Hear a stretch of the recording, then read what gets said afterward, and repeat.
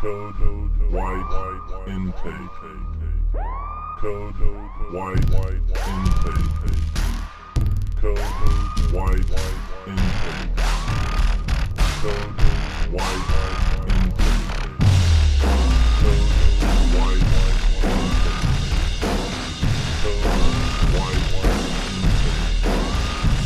Code white intake. Code white.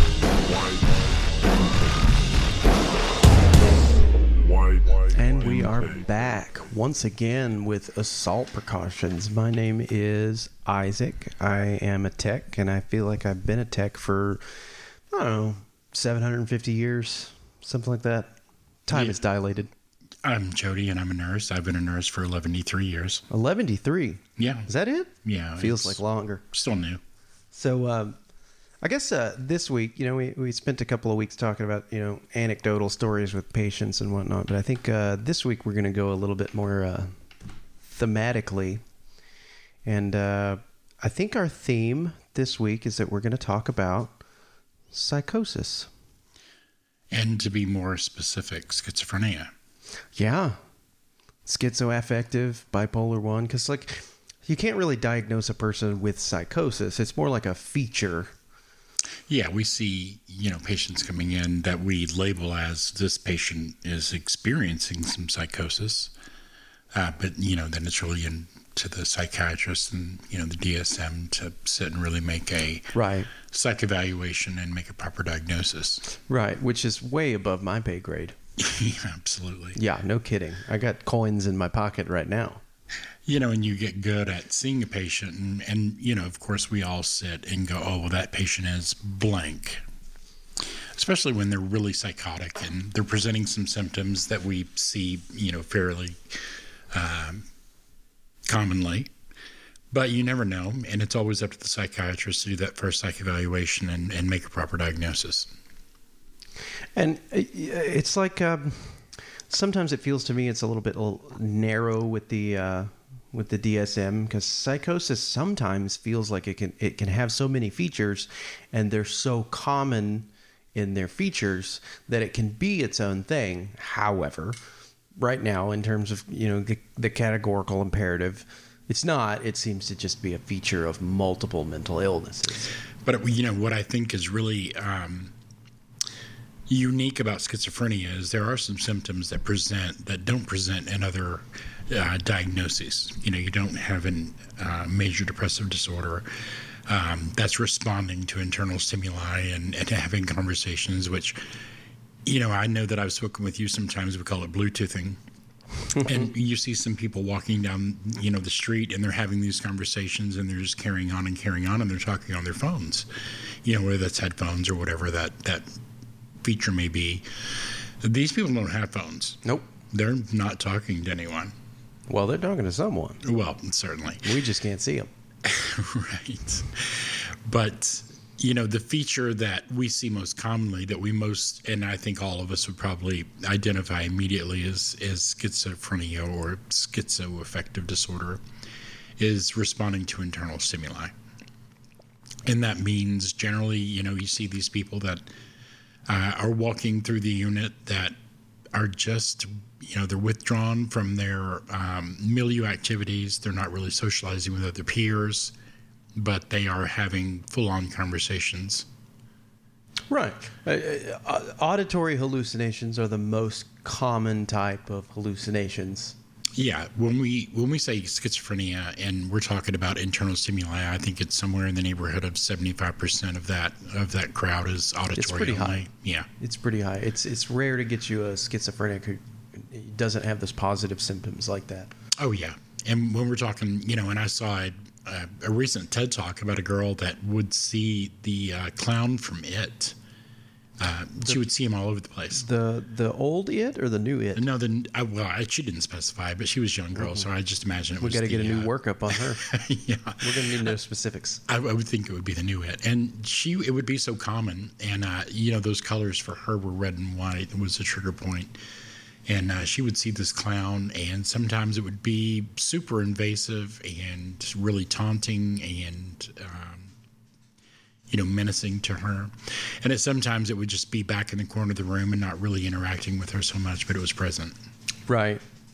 I guess one of the first features, we've got some pretty loosely associated notes here. We're gonna dance around them. It's gonna be pretty disorganized, not unlike the patients that we're talking about. Yeah, and this week I think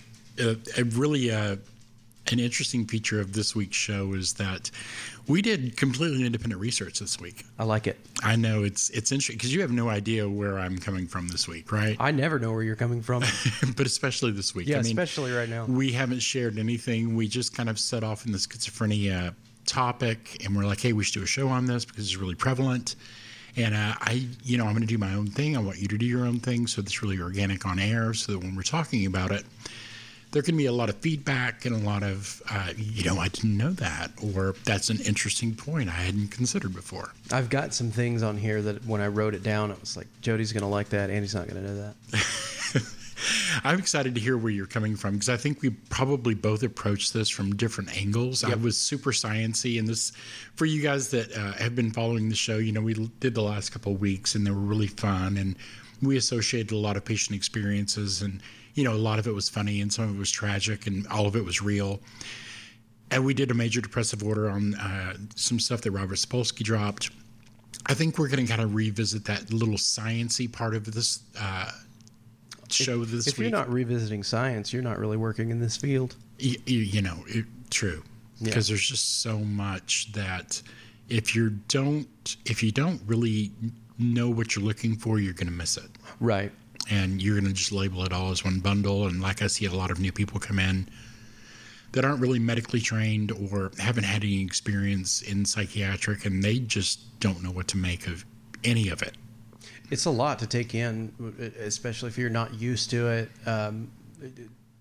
It takes you some time to, let it set in and get a little accustomed to it, so you start picking out the little details and subtleties. The finer details and subtleties, I think, is where it's at. One of the subtleties about a person experiencing psychosis is literal and concrete thinking. Yeah. Not a complete inability, but it can be, but an overall inability to have any subtlety or metaphor or symbolism in your thinking. It's very concrete. So if I were to list you the three words apples, oranges, and bananas, what do those three things have in common? Those are all flavors of Jolly Ranchers. See? Very good. Usually you would say that they're fruit. Right. And he is loosely associated to Jolly Rancher flavor. But what you would see with this literal and concrete thinking is, what are the three words apples, oranges, and bananas have in common? Well, they're all polysyllabic. See, not untrue? Not untrue, no. Yeah, it's true. What are the three words apples, oranges, and bananas have in common? Well, they all contain letters that are closed in their circular shapes. All have vowels. Yeah. It's not untrue. Not untrue. Yeah, but if you were to, ask a person experiencing psychosis, what does the phrase "loose lips sink ships" mean? They would have a hard time. They would just be thinking about these aircraft carriers in the Pacific Ocean being sunk by these giant sets of lips. Right. It bring up some harrowing images. Right. Well, it's very literal for those guys, and I think we'll go through symptom sets, and certainly we see cognition as being, an issue for certainly the chronic schizoaffectives and the schizophrenics, where we begin to see some limitation in their cognitive ability to be able to relate not only to, reasoning, but just the things that you and I take for granted every day, our daily life, our ADLs, things we're going through, and your brain's doing a lot of work for you. Well, you would think. Things that you don't really, you come to a decision on, but your brain's really already there, and you're just recognizing that decision that's been made for you. You're giving my brain a lot of credit right now, and I don't know if I can accept it. Now, you got a big brain, so... Yeah, that's from the encephalitis. Your functioning is very high level, So another, I think the most common thing that we see externally, you won't really see the literal concreteness until you sit down with this patient and dig in. But internal stimuli, auditory and visual hallucinations, or distortions and delusions in thought. Auditory hallucinations are more common than visual hallucinations. But an interesting thing about the hallucinations is they're not disorganized. They're not just flashes of light and color and things melting off the walls you would see if you were taking a whole lot of psilocybin and going on a spirit journey.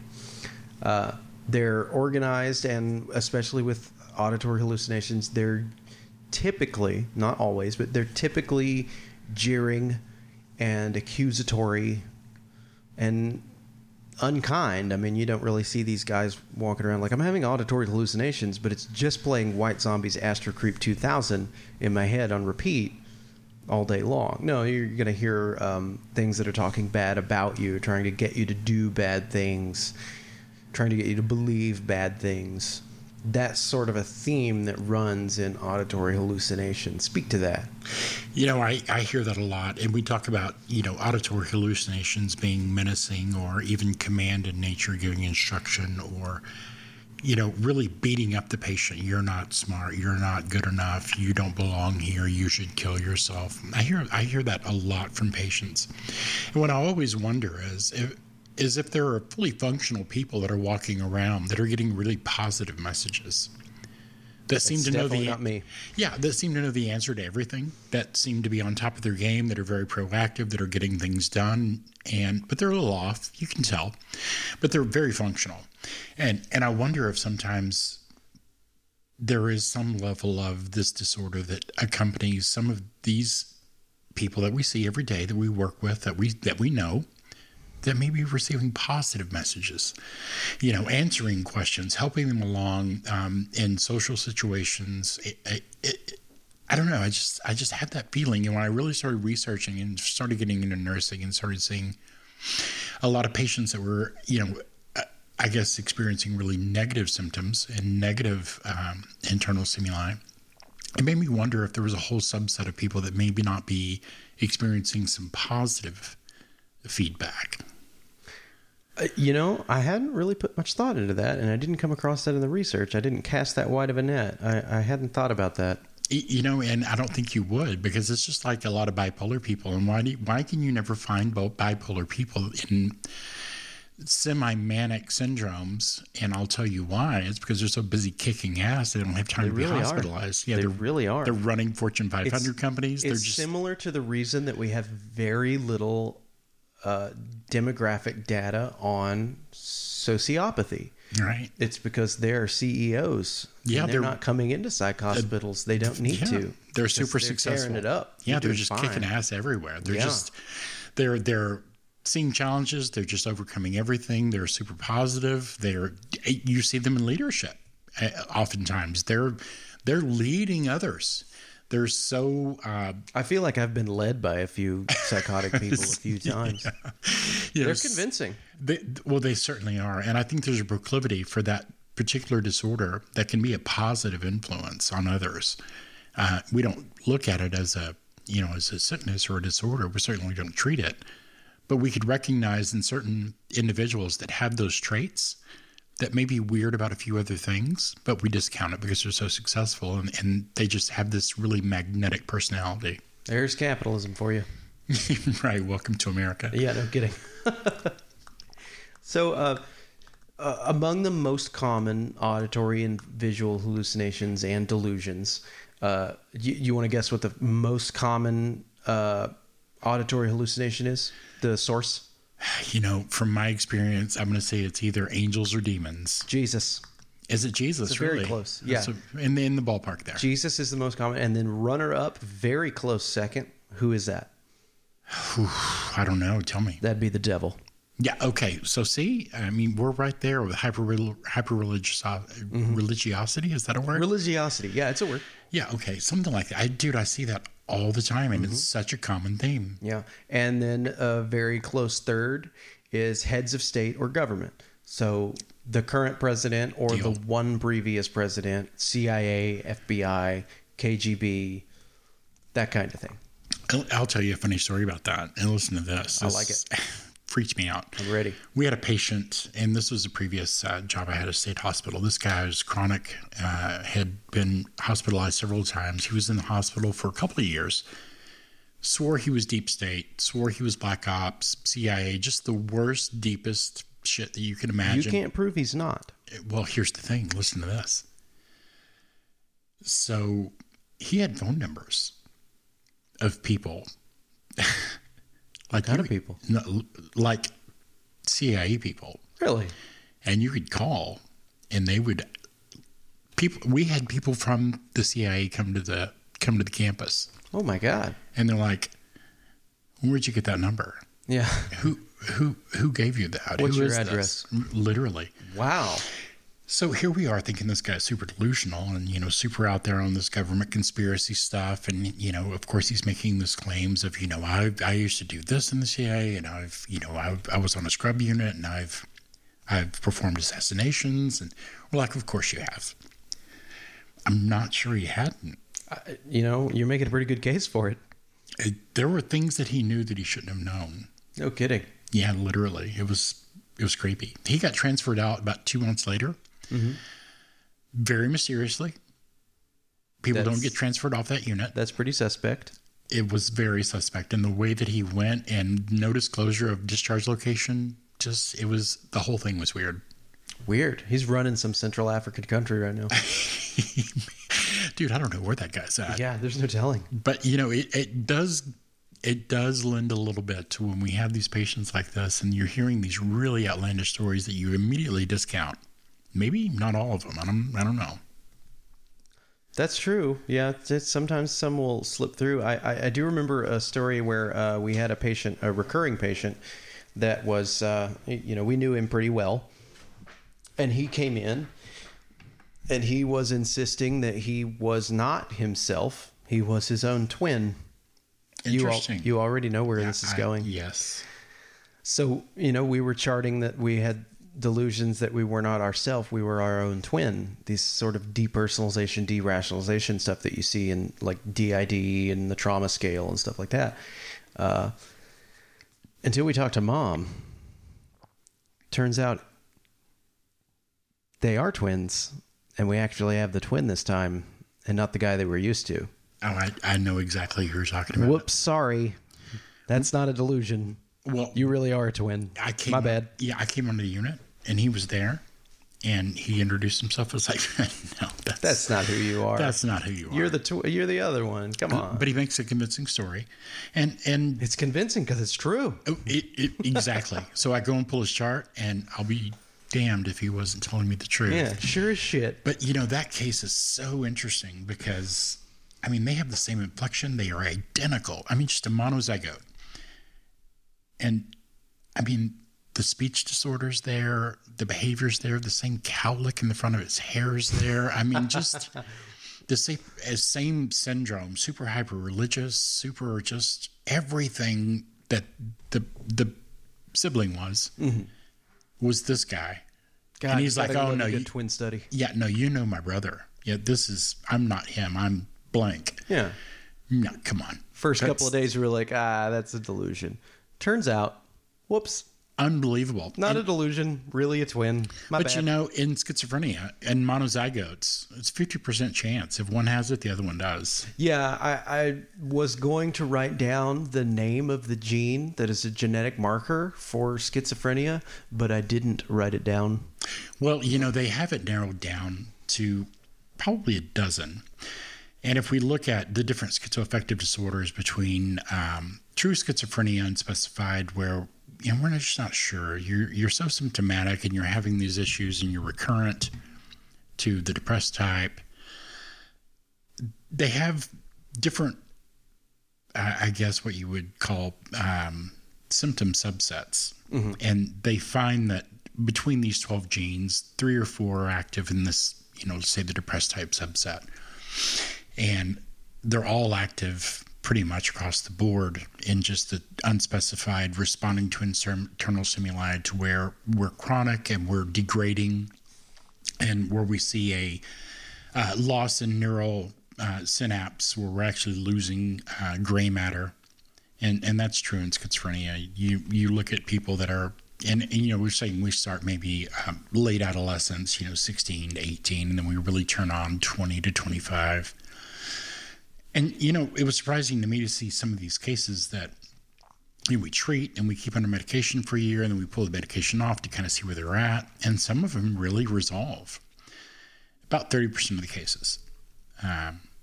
That's a pretty high number. It really is. 30's high. Unless you're not a statistician, then you're like 30's not very high. Wait till you take college statistics, and you're like 30 is astonishing. 30 is astonishing. Man, I get freaked out when anything is above 2%. Yeah, because that's a lot of people. Well, in that 30% vein, and there's something really disturbing at the end, and I'll share it with you and the rest of the crowd.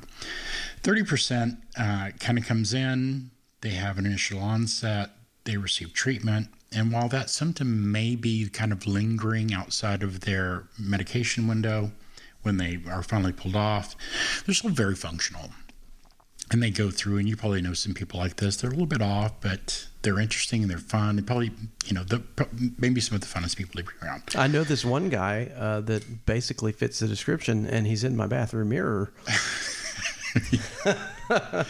Then you have another subset of those who they come in, they kind of bounce in between functional and symptomatic, but there is a slow decline in cognitive function. So, they turn on maybe at 20, and, they maybe they're hospitalized a few times, they lose management.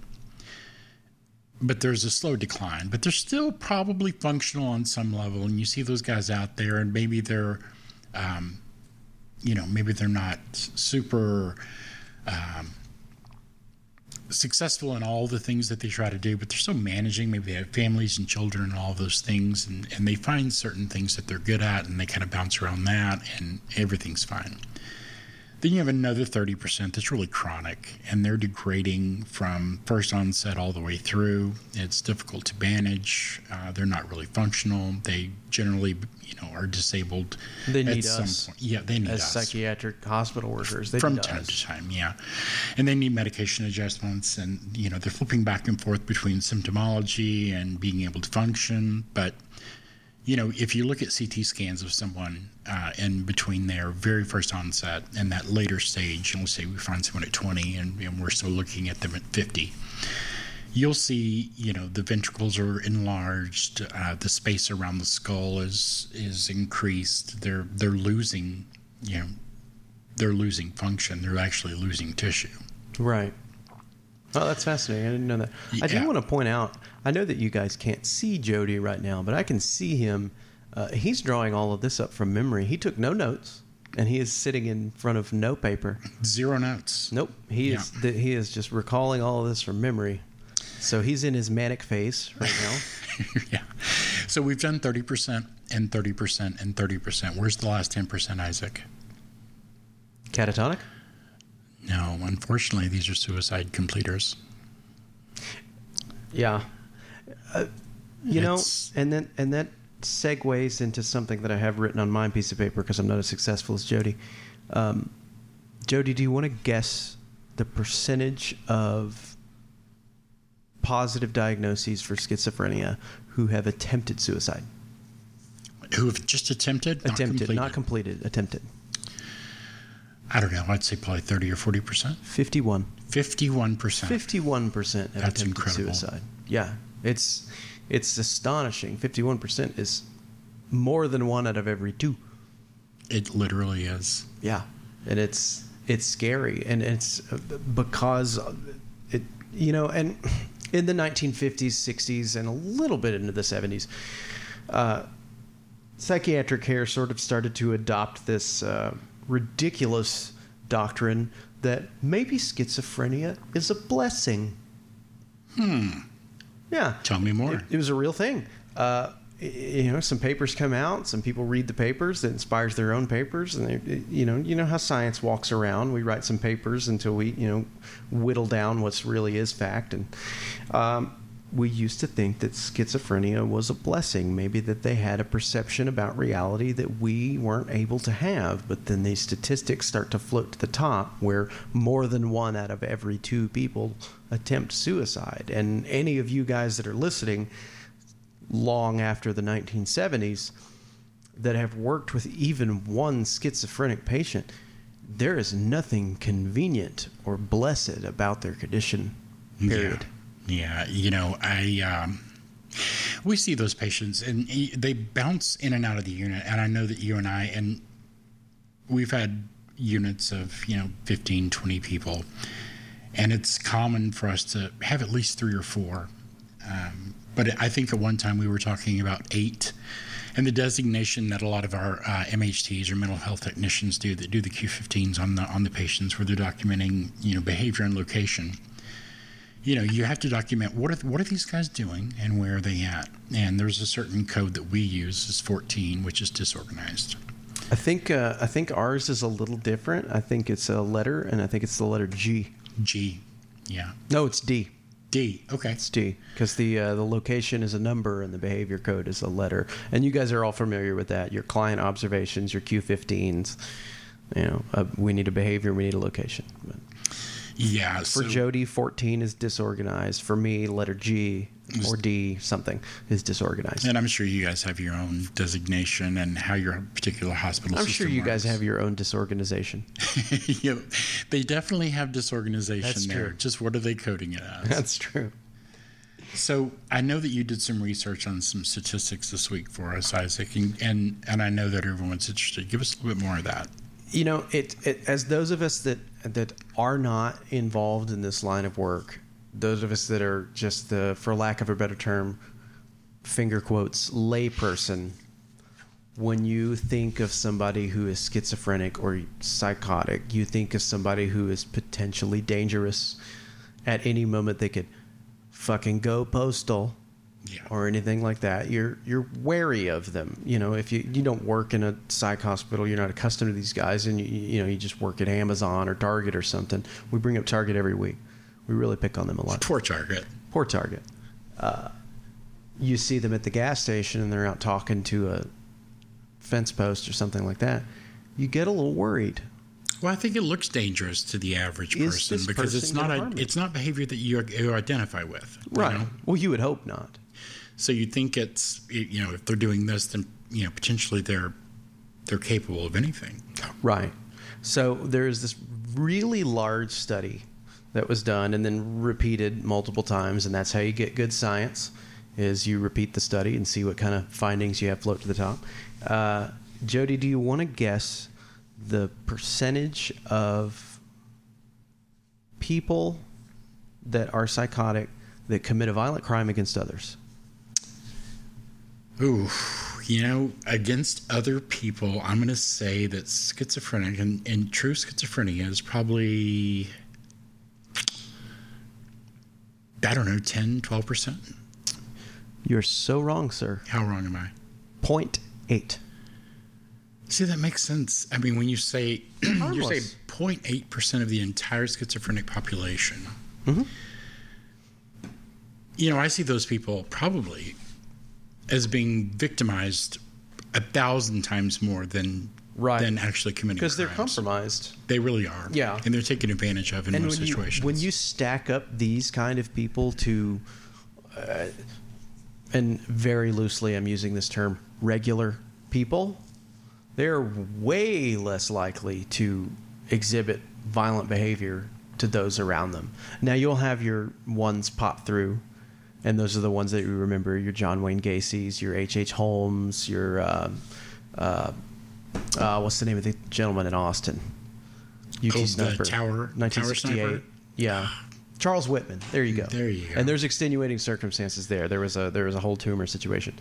But usually you never see these guys harming those around them. And I can tell you, working units for years and years and years, when I have a person who is acutely psychotic, I'm not worried about them hurting me. I'm worried about them hurting themselves. Right. Because that's the big difference. 0.8 towards people around them, 51% towards themselves. I'll make the delineation here in schizophrenia because, some of the positive symptoms, and the top two positive symptoms for schizophrenia are delusion and hallucination. When we see patients that are not necessarily experiencing internal stimuli, hard hallucination, but when they do have delusion, those are generally the dangerous patients. Because you're now attacking some belief system that they have, or you're infringing upon something that they hold hard and true, which is false. And certainly in that first day or two, or day 3 even, you're not doing any reality orientation with that patient. What would be the point? Right. It's going to go unheard, and it really is triggering, and it can be potentially dangerous. But when you have patients that are experiencing internal stimuli, you're going to find that those patients are very withdrawn. They're not going to socialize with other people. They just can't even manage themselves, much less manage a social environment. Because it's hard. Well, it's incredibly difficult. There's already so much stimulus for them, and much of it is negative, as we discussed earlier. It's menacing. It's command in nature. It's beating them up. It's calling everything out for them. So they don't want to be around other people. They believe it. They're buying off on this. You're ugly. You're dumb. You don't deserve it. So they don't want to be around other people because they don't feel like they're worthy of presenting themselves as who they are, and because they're not. It really is an uphill battle.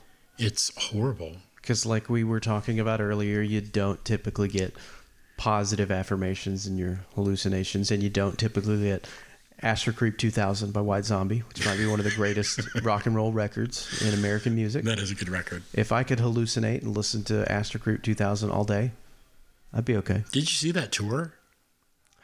No. See, the thing, Jody's about 17 years older than me. Shut up. So, well, look. Man. So listen, that tour, I'll tell you, it was so zombie. And if you guys are familiar with any of his movies, the way that he did this tour is for about 40 minutes before the show started, the lights just continually dimmed at a rate that you didn't recognize. Still does it. That's Rob Zombie. Yeah, you don't even notice it's happening, and there's candelabras on the stage, and there's a creepy ass story that's coming over the speakers, and it's not really discernible. It's not turned up the way it should be if you really wanted to listen. And it's just this whole experience that you don't even understand as part of the show that's happening before the show. It's not even happening. It's happening to you. Yeah, I think that's well said. Because that show was crazy good, and off the original. And of course, I'm certainly older than Isaac, but I saw that original tour, and it was just phenomenal. If we could host a second podcast about rock and roll music, I think we'd do okay. So anyway, that was our caveat into White Zombie. I love that album. It's one of the best records ever. It's probably one of their best records ever. A lot of people swear by Los Exorcisto. Nah. That wasn't where it's at for me. It was the second one. It was too tangential. I mean, the Astro Creep was just, it flowed. The whole thing flowed like just a good movie. It was uniform. It was. Yeah. All hail praise Rob Zombie. So getting back into schizophrenia, which is not very loosely associated with Rob Zombie. If you've ever seen a Rob Zombie or White Zombie show or movie. What's your favorite Rob Zombie movie? Favorite Rob Zombie movie? Ooh. I know, right? He's had some weird-ass movies. The Devil's Rejects is tied with The Lords of Salem. Lords of Salem for me. That was cerebral. So weird. That was super David Lynch. It was. That end scene with marriage and the priest masturbating is just all that. It's just so weird. If David Lynch directed The Shining, that movie would be called Lords of Salem. Yeah, if you guys haven't seen Lords of Salem, you have to check it out. It's so weird. We're gonna get a lawsuit for mentioning Rob Zombie's name. I'm sure it's intellectual property. Probably 17 times by now. But Sherry carries that movie, and she just it's just so weird. Such a good movie. So going back into schizophrenia, you don't typically see, and I think we covered it last week loosely and off the cuff, about pediatrics having psychosis. You almost never see it. It's super rare. Diamond in the rough kind of stuff. The average adult onset for psychosis and or schizophrenia, because the numbers kind of line up on top of each other. is age 20 for males, age 22 for females, because that prefrontal cortex is still developing until you're age 24? Yeah, you have 3 major brain stages, and they're about 7 years apart. So I think we see schizophrenia begin to present in late adolescence, 16 to 18. No psychiatrist is willing to make a diagnosis at that point. I don't know that you can, given the constraints of the DSM-4 and 5. You really can't. And there's so many different things going on hormonally and socially with these people that, certainly some of it is different than others and it stands out. But, finding a diagnosis for that in that age group, in that stage of development, it's very rare. Yeah. And segueing in, I've got a story that I've been talking shit to Jody about for a couple of days about adult onset. Now you don't usually see it just one day you're not psychotic and then one day you are psychotic. There's markers, there's warning signs, there's, major depressive disorder in adolescence, blah, blah. But for all intents and purposes, we're just going to say loosely that it just hits you. I think, and I've heard different stories along the way of people that, in late adolescent stage begin to hear, the TV's talking to me. It's not a general broadcast. My TV talks to me, Jody. It's specifically talking to me. Yeah, not me. But you deal with it. They get past it. They're like, maybe they report the symptom for 4 to 6 months, maybe a year before they're like, it's not stopping. It's getting Something's worse. off. Yeah, it's not right. Yeah. And you can even with these diagnoses of major depressive disorder and stuff like that, and through adolescence, and you're med managed and that kind of thing, you can have your onset, and sometimes the onset can be in the middle of you building a career. Which brings me to my favorite thing that I am going to share with Jody this week is that we have a postdoc in University of Columbia. Interesting. Mm-hmm. He is 3rd year in his clinical rotation. Okay. This guy's 3rd year. So probably what? So he's close to getting it done here. Yeah, he's almost done. Yeah, he's got a lot of work done. 24, 25. Wow. Ish. Yeah. Something like that. Well, he starts having these pervasive, intrusive, delusional thoughts that the devil is forcing him to think sexually impure thoughts about his family members. Interesting. You have no idea how interesting this gets. Carry on. Yeah, I'm gonna. So, as his delusions expand and get worse for him, he uses his school knowledge. Like, well, if I don't want to have sexually impure thoughts, sexual thoughts are a huge derivative of testosterone. What can we do to rid the body of testosterone, Jody? Well, you could take a test blocker, say there are medications available, anastrozole or well, you could always physically make an intervention. Ding. Oh, really? Yeah, so he successfully castrates himself at home. Ouch. Successfully. The home version. The home version. The DIY. So he's lucky he didn't bleed to death. There's a lot of vascular. Stay tuned. So he successfully castrates himself. Both testicles gone. Wow. And a couple of days go by. And, this is a postdoc med school student. I'm sure he knew what he was doing. Sure. His sutures were probably great. Full sterile area. Yeah, I'm sure it was great. But these pervasive sexual thoughts continue a little bit. So he, thinks a little bit. Let me use my medical knowledge. Well, there's still got to be some testosterone somewhere. What else in the body produces a little bit of testosterone? Not much, but just a little. Share with us. Adrenal gland. Ooh. Oh, you know what I'll do? Adrenalectomize myself. That's not a procedure. It was for him. Ouch. So he gets his mirror and his instruments, and he lays them out. And this, I'm making some joking comments, but this is a poor person who is very sick all of a sudden. He's got a great career, and now he's having these pervasive thoughts, and he's rationalizing castrating himself and to adrenalectomize himself. And if you don't know, an adrenalectomy would be the procedure where you remove the adrenal glands, which are attached to the top sides of both kidneys. So he sets up a mirror, makes a sterile field with all of his instruments. I'm going to get a drink of this like 40 proof eggnog to continue the story because it's harrowing. And this poor guy, he's working, looking in a mirror.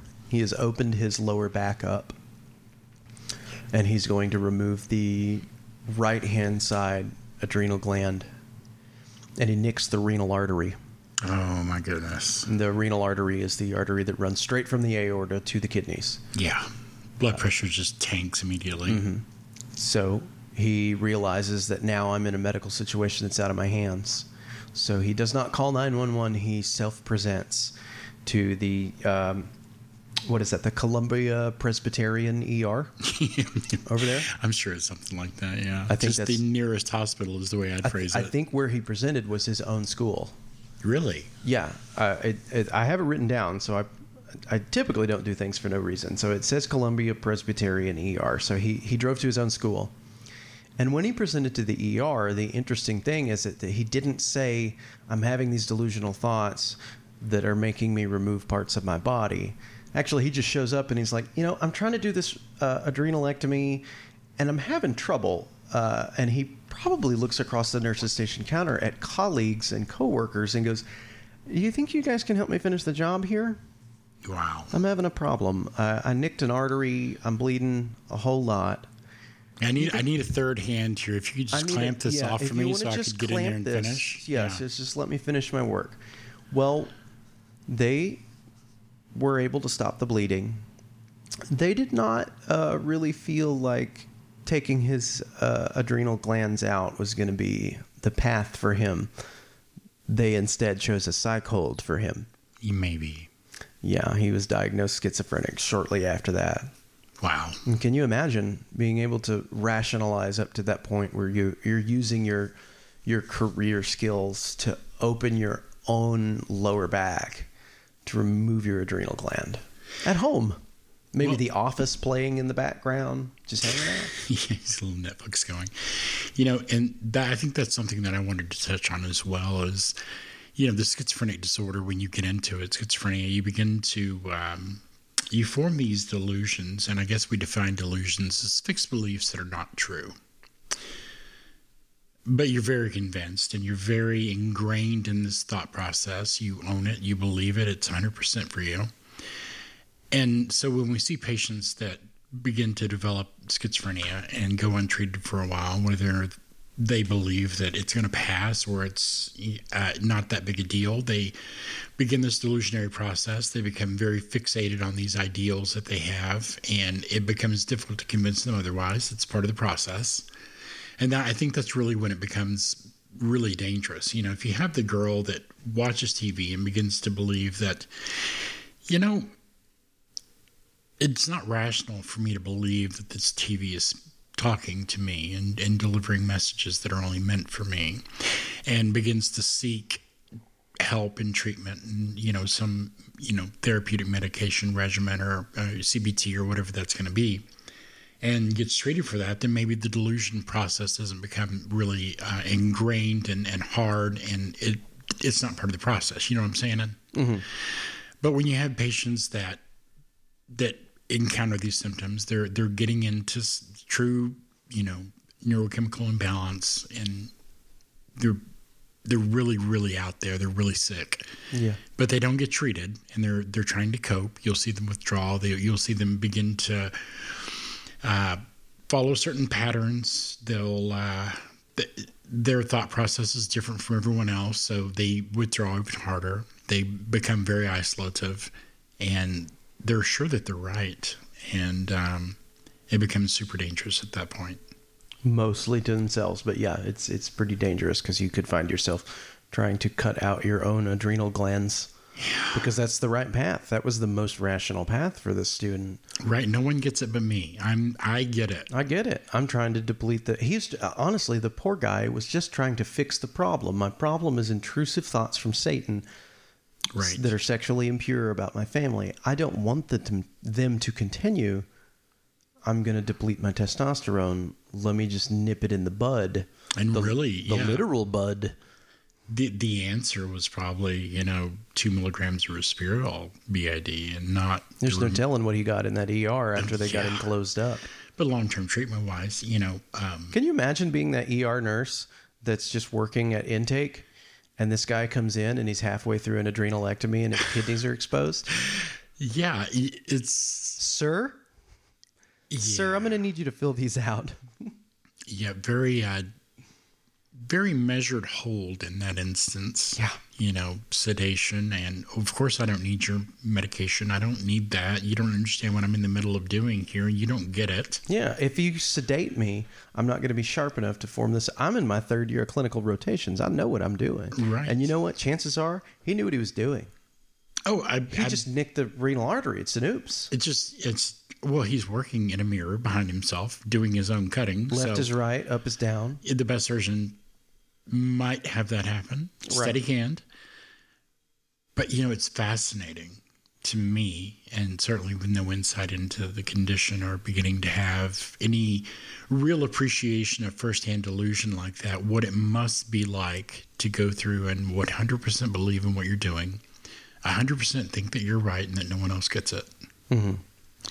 It's just, that's really the nature of schizophrenia. And that's why it's so dangerous for the patient and the people that care about them. And it's a winding road that just ends in so many different destinations.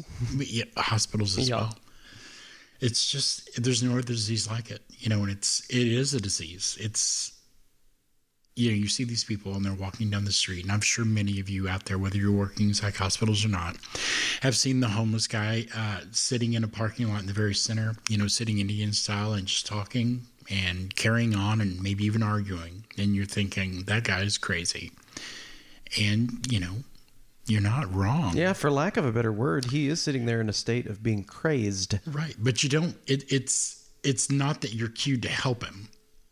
In most cases, Right. People like us go, hey, that guy needs some help, and I should let's go check try it to out. figure out how to intervene here. But if you guys saw some guy flop in the airport and have a heart attack, whether you know CPR or not, you feel the need to step in and try to do something. Right, and you're touching on this aversion Yeah. of like, no, but this guy's not having a heart attack. He's actually just masturbating in the car wash Right. at the Chevron. But still, Guess what? He needs help too. he needs help. He's Yeah. sick. That's not the guy that, he's not himself. It's not the guy that you would know maybe 2 or 3 years ago before he slipped into this, or maybe before this disease progressed. Mm-hmm. And, you may have seen him out at Applebee's. Or, Still masturbating. I want to pick on Target some more. The Target Deli. Yeah, he was at the deli at Target. Yeah. Do they have a deli? I've never been to a Target with a deli. No, the nicer Targets have a deli. I haven't been to the good Corn Targets. dogs galore. They have pizzas. Corn dogs and pizzas. Lots of popcorn. I say, however this whole podcast wraps up, we should go to Target and get a whole mess of pizzas. Right. But, when we, and others, certainly, you guys that are out there working, you drive by these things, you see these things, you know what's going on. But a lot of the public has bystander syndrome. Somebody else will handle it. Bystander syndrome. Well said. Somebody else will figure this out. Or I hope somebody else that figures guy's this out. just crazy, or that guy's just, whatever you want to fill in the blank with. But they're just sick individuals like you would see with, a chronic illness, cancer or diabetes or, anything that's just horrible to endure, and they're just living it. And like with any disorder, you've got early exposure, and there's a genetic component, and there's fetal environment to take into account. Absolutely. And there's attachment style, blah blah. But we're just going to hone in on one little bucket of information there. It's going to be the hormonal aspect, the brain chemical aspect. I don't know the scales. I'm just a tech. I'm basically useless. Let's say a normal person has a dopamine level of 10. Just hitting a number. Just for the sake of argument, let's say it's 10. What's the dopamine level in universally across the parts of the brain for a person with schizophrenia? Well, that varies. And what we do see, and the dopamine theory states that there's too much serotonin in the brain. And that's causing these, what we call positive symptoms. And positive symptoms are delusion and hallucination. And, there's really 4 basic symptom subsets. There's positive, there's negative, there's affective, and there's cognitive. And depending upon that particular neighborhood of disorder that you have, all that fall within the broad umbrella of schizophrenia, different gene sets are involved, different dopamine levels are involved. But what you'll see is, and new research is being done to show that perhaps there is an excess of cortisone in the cortical area. But what we're seeing is that there may be and that's causing a lot of the positive symptoms. The hallucination. I see the it clown. I have delusions. I know the president. But when we see cognitive symptoms of not processing properly, not being able to give, what we might consider a normal answer to a very simple answer or a question, we see an absence of dopamine in the prefrontal. Right. So what the new theory now, and there's several research studies going on that show that perhaps the prefrontal deficiency in dopamine is causing an excess excretion in the cortical. Right. Excess in the cortical. That's where I was wanting you to make it to. And you made it there. You came there all on your own. By the way, with no notes, he did. No notes. Yeah. So, you see in the movies or the television shows, the psych patient comes into the ER and then the nurse screams out, "We need..."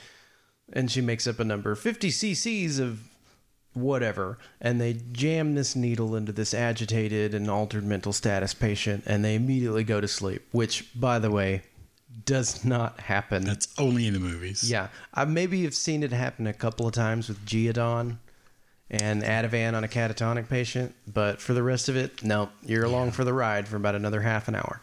But basically what they've done is that they've come in there and they've blocked the dopamine receptors in the brain so they can chill the fuck out. Yeah. Because they're in crisis. And there's another pervasive disorder that where you have not a complete depletion, but a very, very low level of dopamine. And it's a part of the brain called the basal ganglia, but it's called the substantia nigra. You want to take a guess what that disorder is? Substantia nigra, and that has something to do with body movement. Oh, is that EPS, extrapyramidal? Parkinson's. Absolutely. The Parkinson's symptoms look like extrapyramidal symptoms. And they can. Sometimes when we look at typical, the old Thorazine, the old Haldol, we've all had patients that have come in that have been on the typicals for a long period of time that have EPS that's uncontrolled. And a lot of times when we have patients that experience those EPS symptoms, extrapyramidal, they're treatable with, drugs like Coumadin, and sometimes we'll give Benadryl with Haldol. That's pretty common. But a lot of times these symptoms, once they begin, they don't go away. They may decrease a little bit, but they're never absent. So what we started to learn long time ago, maybe half a century, is that we started to give this very old school drug, and this should date it, to Parkinson's patients who are having a depletion in the substantia nigra in their brain of dopamine. We used to give them L-Dopa. Yep. Remember that? Yep. All right. And what did we learn from that? What we learned from giving these Parkinson's patients L-Dopa is that while the rest of the parts of the brain had a average level of dopamine, and the substantia nigra and the basal ganglia had a very low amount, when we started to give them L-Dopa, it raised the dopamine that was deficit in the substantia nigra, but whoops, we also raised the level of dopamine in every other parts of the brain. Right. So what did you accidentally create? Psychosis. Yep. Yep. And what that is medically tantamount to is dropping a hydrogen bomb on Staten Island because you want to get rid of the Wu-Tang Clan. Bring the motherfucking ruckus. So, the Wu-Tang Clan was eradicated. However, They're still around. I know. I'm just saying.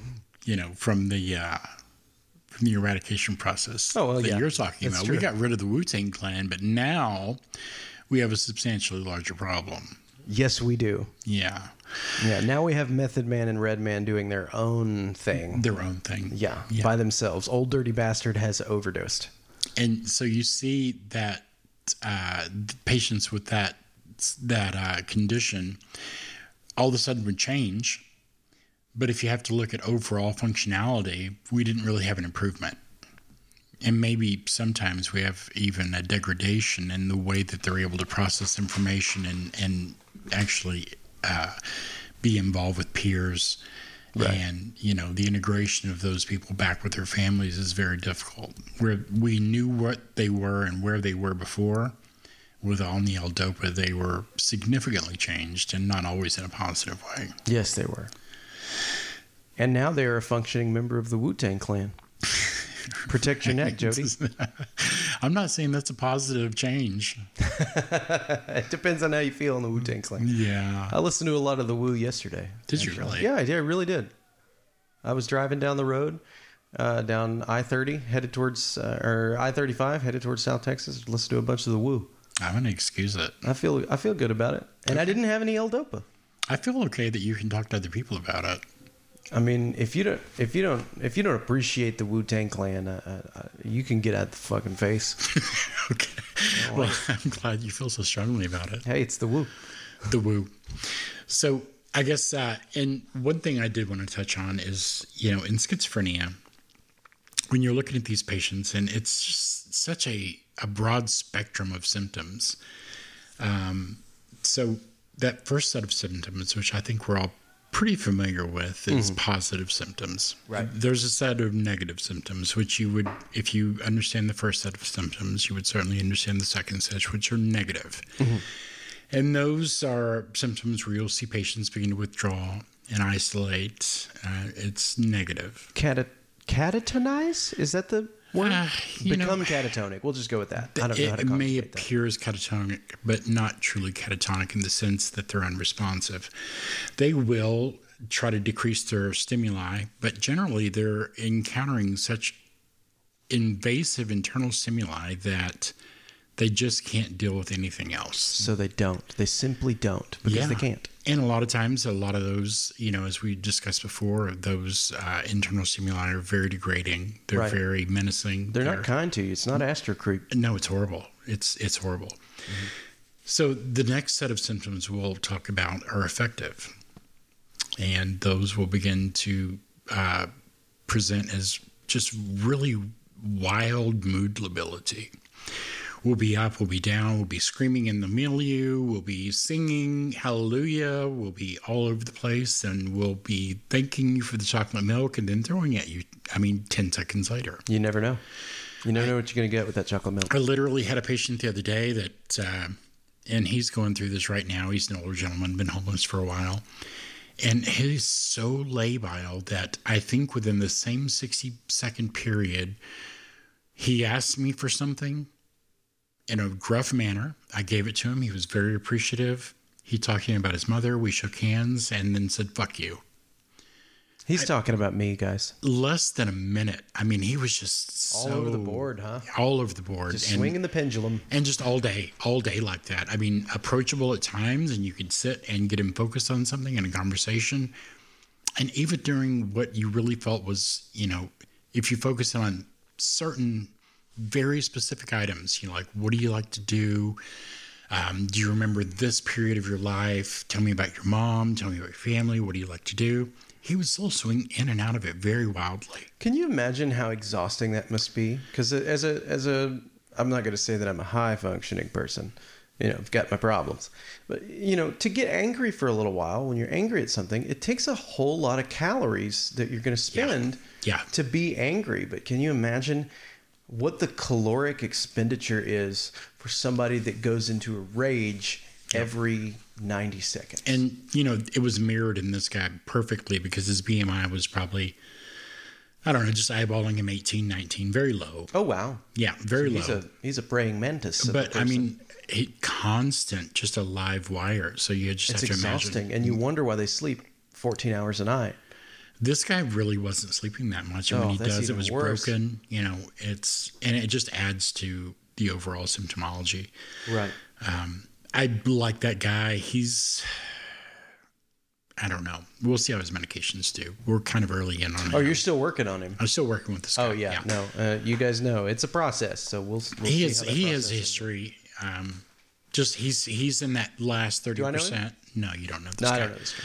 But he's in that last 30% where we're talking about chronic neural tissue loss. I mean, if you look at a CT, I would love to see, him in his 20s, a good CT of that. You know what I'd also like to see? A qualitative EEG. Oh, because this guy's probably just lighting up all over the place. Like a fucking Christmas tree. Like a Christmas Like tree. Jody's front yard right now. Don't back in my front yard. It's the season. So, and I guess the very last symptom subset. So we've done positive, negative, Affective. affective. Now we're going to do cognitive.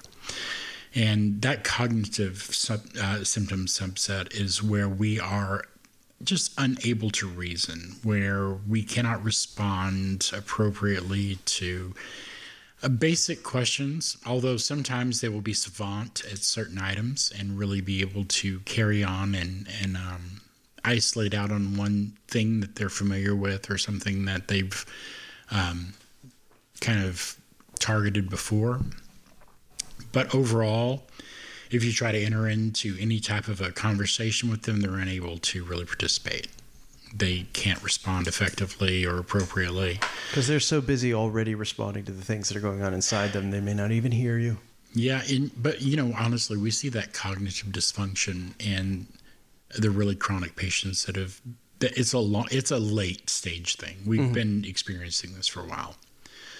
So when we look at, like I say, I would love to see the CT scan on the patient we were just discussing 20 years ago and look at where we're at now. You would definitely see a huge deficit in the gray matter. You would begin to see these ventricles enlarged, increased. So he's up there in age then, huh? Yeah, he's probably early 60s.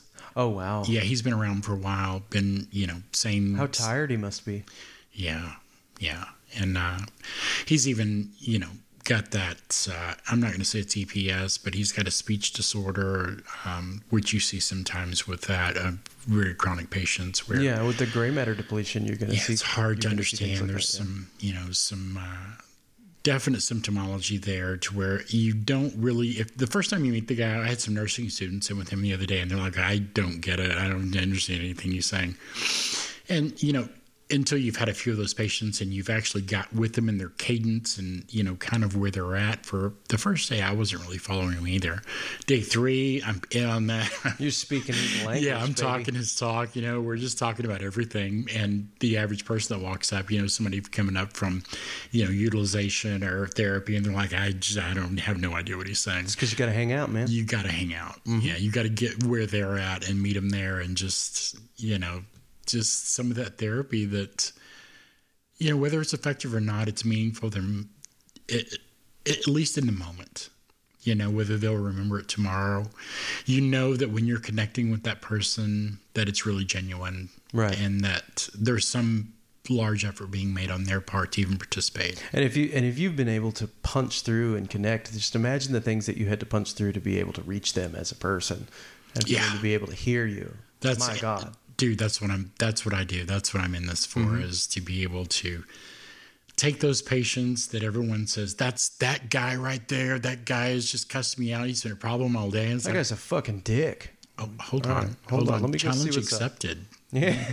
Let me step in. Indeed. And I don't know what it is. I'm always able to connect with those really difficult patients because I'll just take them to the side and I'll just try to meet them where they're at. The more psychotic, the better. That's what I'm most therapeutic with. Like, Really? The further away from reality you are, the easier it is for me to meet you. Yeah, I don't know. I get that. Some people are great with, chemical dependency issues and borderline personality disorder. Like me and you both. You give me the nut job, I got it. Show me your sickest patient. Just I point got it it. out. Yep. Yeah. Give me your catatonic. You know, and not always, but I almost feel like I've lost, or like I'm just not doing something right. And I certainly have been around long enough to figure out that there are some patients you are just not going to connect with. It's just not going to happen. They're not on a level to where they can identify with anything or be able to connect on any level to where you feel like you're really there with them. But, you know, it's just inevitable after being on the unit for a few days and forming some association with them that they're not mad that they saw you when they woke up. You know what I'm saying? It's the little things, man. It really is. Yeah.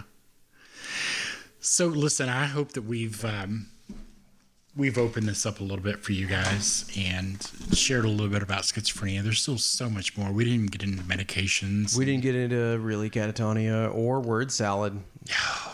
We'll come back to word salad. Yeah, schizophrenia is going to be... We're going to have the whole thing with Caesar dressing and chicken and everything. It's going to be good. You know what's actually in Caesar dressing? You know what the key ingredient is? I don't know anything about salad. I hate salad. It's anchovies. Really? I didn't even know. You gave me another reason to hate salad. No, I love it. It's just lettuce is bullshit. I'm sorry. It depends on the lettuce. It doesn't. But again, thank you guys for listening. We're really, really just shocked by the response that we're having and the amount of listeners that we've looked at from episode 1 to episode, I guess this is only 5 now, and it's just incredible how many people are listening. I thought we've been doing this for like 11 years already. Yeah, your time association is very poor. It's alert and oriented time stew. Yeah, you're like, isn't this number 101 episode? Yeah. No, episode 5. What he's not telling you is I don't have any pants on right now. Dude, you never wear pants. It's hot. But for you guys out there that may be experiencing some of this difficulty and you're looking at making what may end up being a very permanent and bad choice, I want you to consider giving these guys a call because they'll listen to every single word you have to say. It's the National Suicide Hotline. Their number is 1-800-273-8255. It's a bunch of really great folks. They'll pick up on the first ring. And they really, really are interested in trying to get you some help. And they can give you some great direction and maybe some insight that you haven't considered yet. They're not just trying to get you locked up somewhere. They're trying to get you better. And better is where everyone deserves to be. We could all be better. Today is today, but it doesn't mean that today is tomorrow. And you need to really consider what may happen. And the decision that you make today is very, very permanent.